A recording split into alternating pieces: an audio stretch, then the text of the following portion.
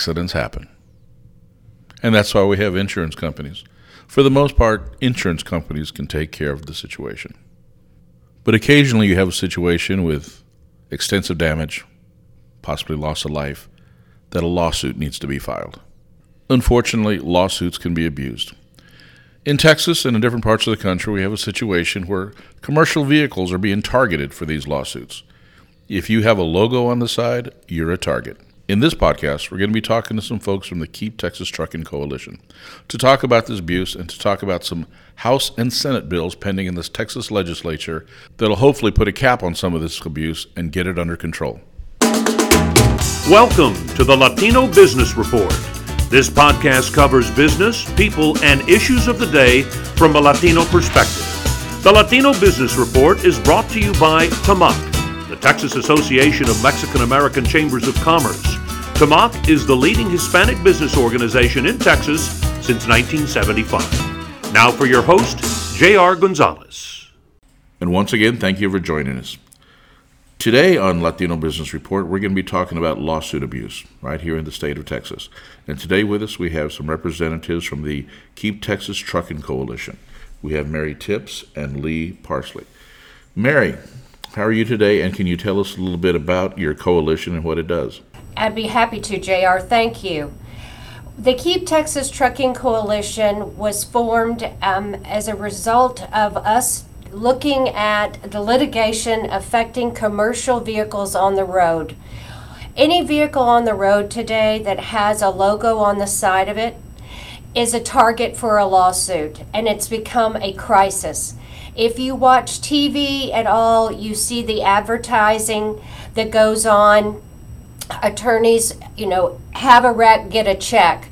So we've created the coalition. It's got over 360 members. It has 58 associations and 200 plus small business owners to demonstrate the breadth of the problem.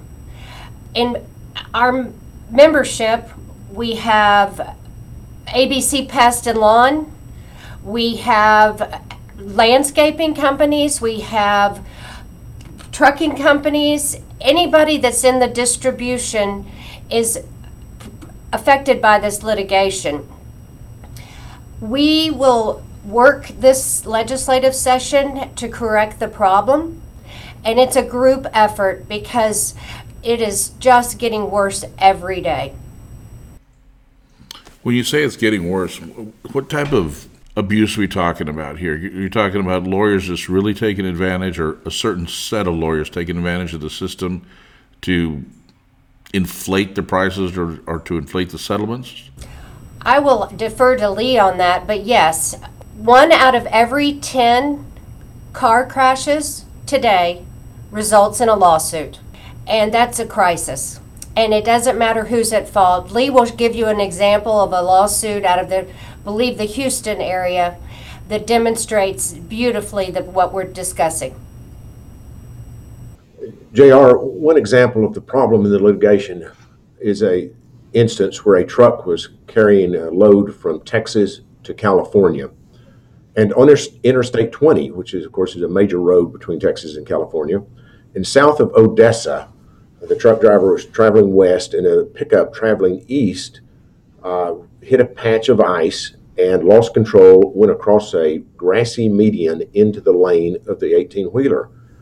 The 18-wheeler's driver hit the brakes within a half second and slowed the truck to about 40 miles an hour, but could not avoid the collision. And so there was a collision head-on with the pickup, and it was terrible. Children were killed in the collision and others were injured, but it wasn't the truck driver's fault. But the plaintiff attorney alleged that the trucking company should have instructed their driver to be going at 15 miles an hour, or should have just taken a different path to California altogether rather than the interstate that runs from Texas to California. So that's what the trucking industry is faced with, is sometimes they just don't seem to be at fault, and yet they are hit with these enormous judgments. And I'm sure those lawsuits are costing that industry a lot of money.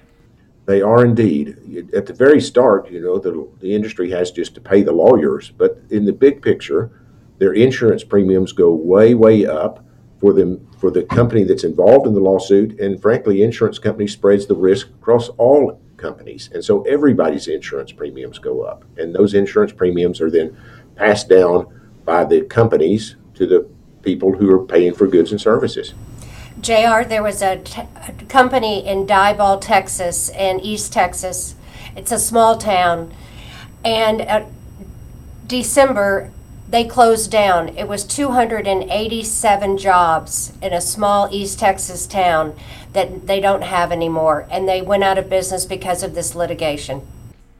Okay. Wow. The cost of insurance. The cost of insurance. There are instances, there's one in Houston where a fellow was out for a ride on his bicycle. He was a Houston firefighter and a triathlete, so it wasn't the first time he ever rode a bicycle. And he had his head down and he crashed into the back of a parked truck that was delivering supplies to a job site. So in that instance, it doesn't seem like the truck had any fault at all. But there, a jury awarded the bicyclist almost $40 million against the trucking company for alleged trucking company negligence. The truck was legally parked on the side of the road delivering landscape supplies. Wait a minute. The truck was parked. Yes, sir. A bicyclist hit the parked truck and then received a settlement. That's right. The verdict from the jury was $40 million, just under $40 million. The insurance companies paid the family $9.75 million in settlement. And it's a bicyclist hit the back of a parked truck. Okay, Lee, you're an attorney, correct? Yes, sir. Okay. Could you please explain to me how in the world a jury can do a settlement like that? I mean, if the truck was parked and it wasn't moving and the bicyclist hit it, why should the bicycle... I mean, I'm going to go out and buy a bicycle and start crashing into vehicles. Well, I wouldn't advise that, but it's the environment we live in today. In that particular case, the trial judge in Houston, Texas, refused to allow the trucking company to tell the jury that its truck was legally parked. So the jury was led to believe that the truck was illegally parked, and that resulted in the big number. As I said, in the one near Odessa, the plaintiff attorney went 10 years back into the trucking company's records to try to indicate that the trucking company was a bad actor on the highway, had a bad safety practices. 10 years back in time is what the judge allowed the plaintiff lawyer to do. And the jury obviously ultimately believed that this was a bad trucking company, even though their driver could not avoid the accident. So it's an environment that these trucking companies just cannot survive. You probably know, JR, that Laredo, Texas is the largest land port in the United States. More dollars worth of goods and goods come across that point in Laredo than any other spot in the United States. And it comes across on trucks, and it goes all the way across the country. Trucking is integral to the Texas economy, absolutely invaluable to us. We all have to have them. You've probably been watching what I've been watching when we had the snowpocalypse not long ago in Texas. The grocery store shelves were empty because the trucks couldn't run.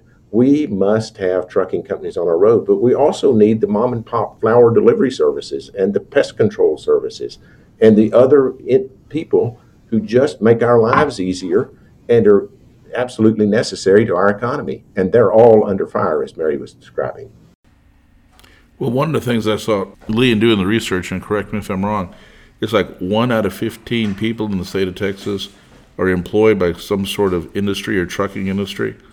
I mean, trucking industry is huge, and that is the backbone not only of our economy, but after this freeze and everything else that we had here not too long ago, that's why the grocery store shelves were empty. That's why you couldn't get bottled water, because that's being affected.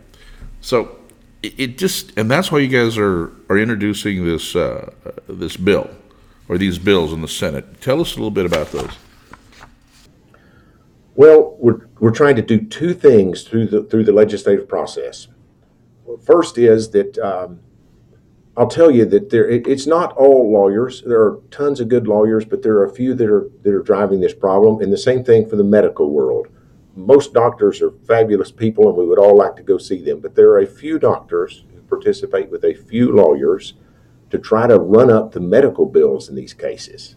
So the cases we're worried about are the ones where it just doesn't look like anybody was injured, or the trucking company just isn't at fault. So let's take one of those cases where the plaintiff just didn't seem to have any injury. They told the police at the time. It happens all the time, literally, JR, all the time, that a person gets out of their car, it's a fender bender.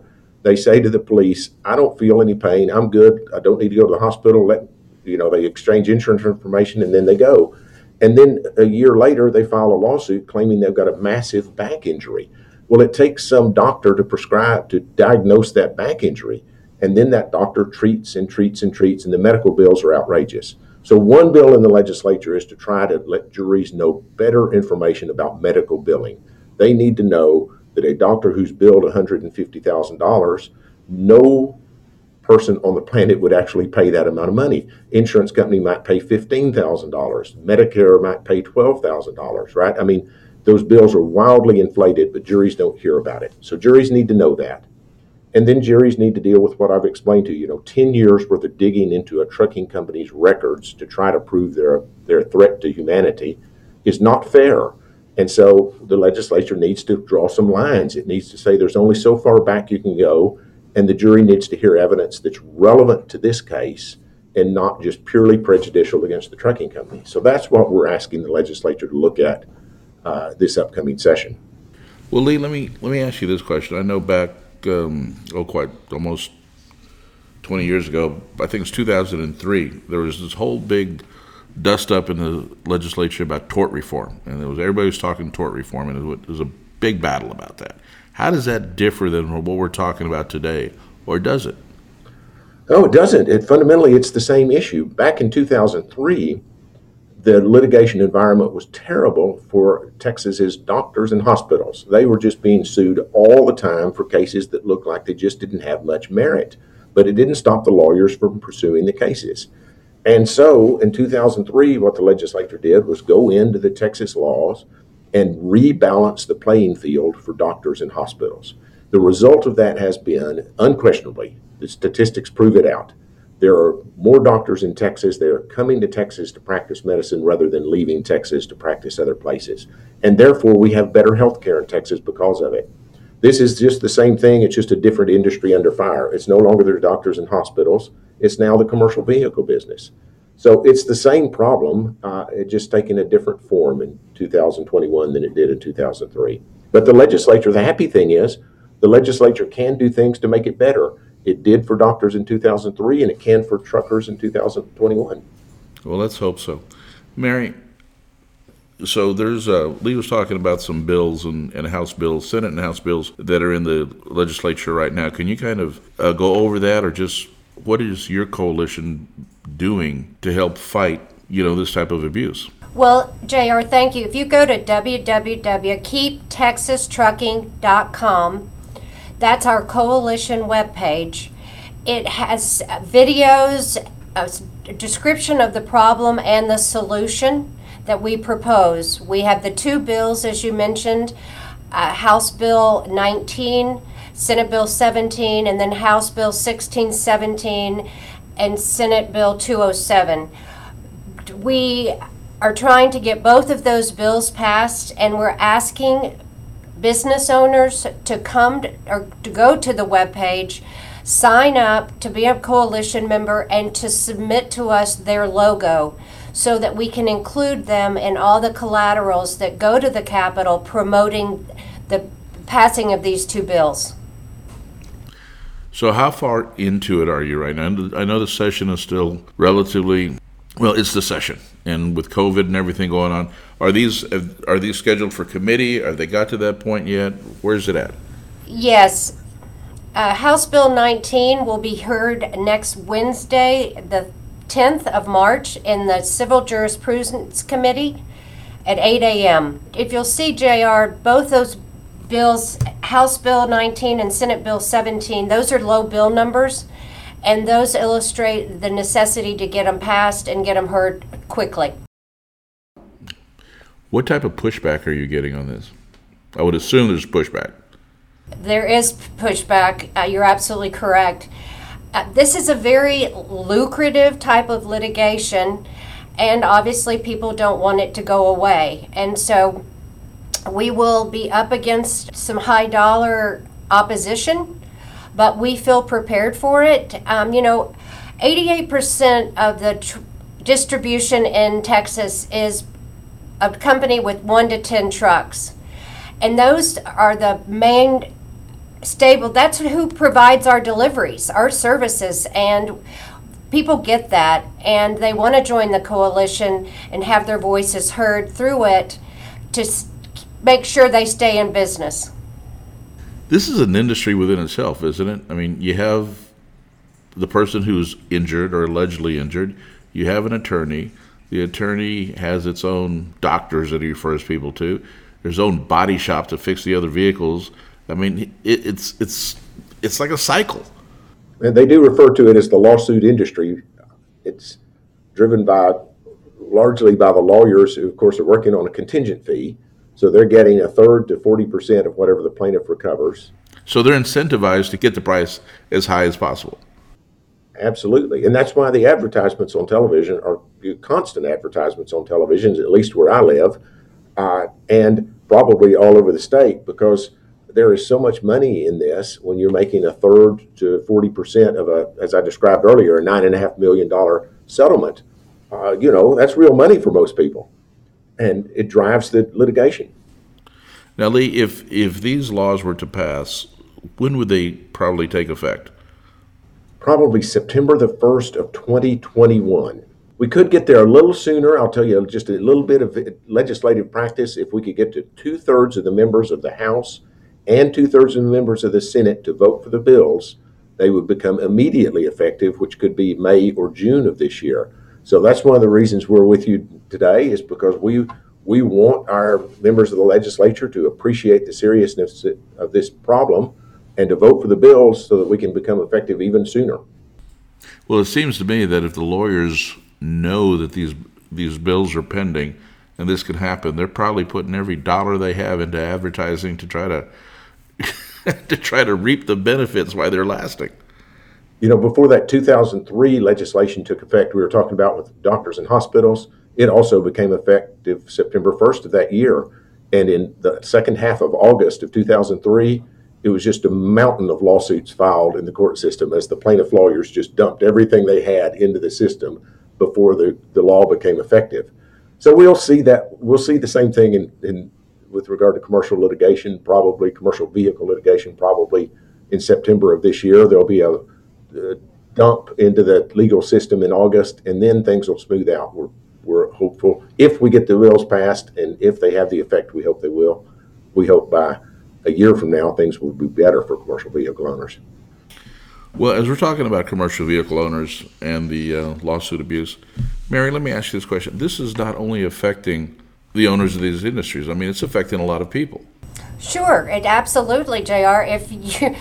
If you can't get your prescriptions delivered, you can't have your groceries delivered, it affects everything. Let's face it, if you're holding it, potentially it came on a truck, and then that truck delivered the product, and then another distribution is getting it. So it's across all industries. What's it doing to people's insurance rates? They're going off the roof. We're hearing from people that in fact, I spoke to a cousin of mine last week that has trucks in East Texas, and his insurance has gone from $600 a truck to $2,400 a truck.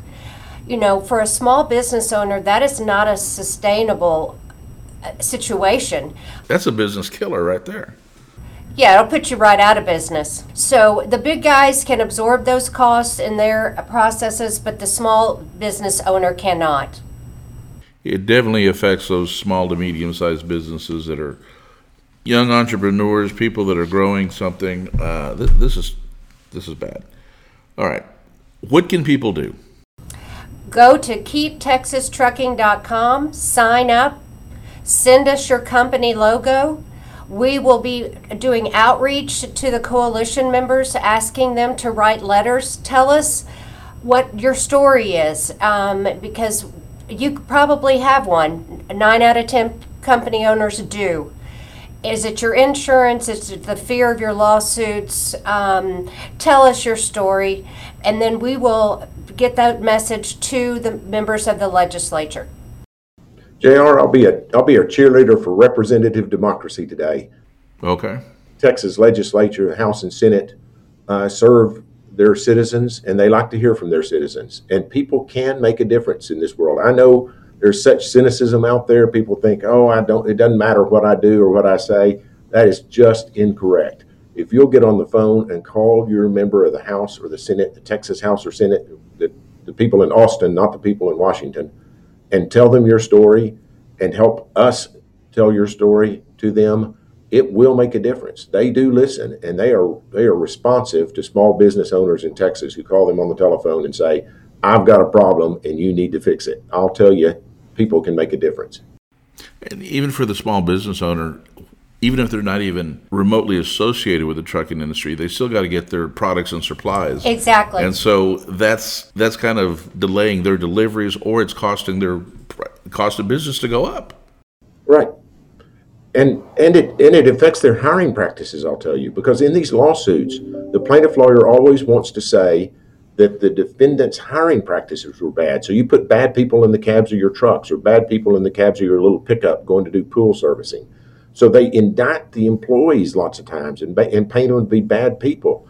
And that means that employers are so very cautious about their employment practices that it makes it difficult for people to find jobs, good paying jobs, being truck drivers and being pool service technicians and that kind of thing.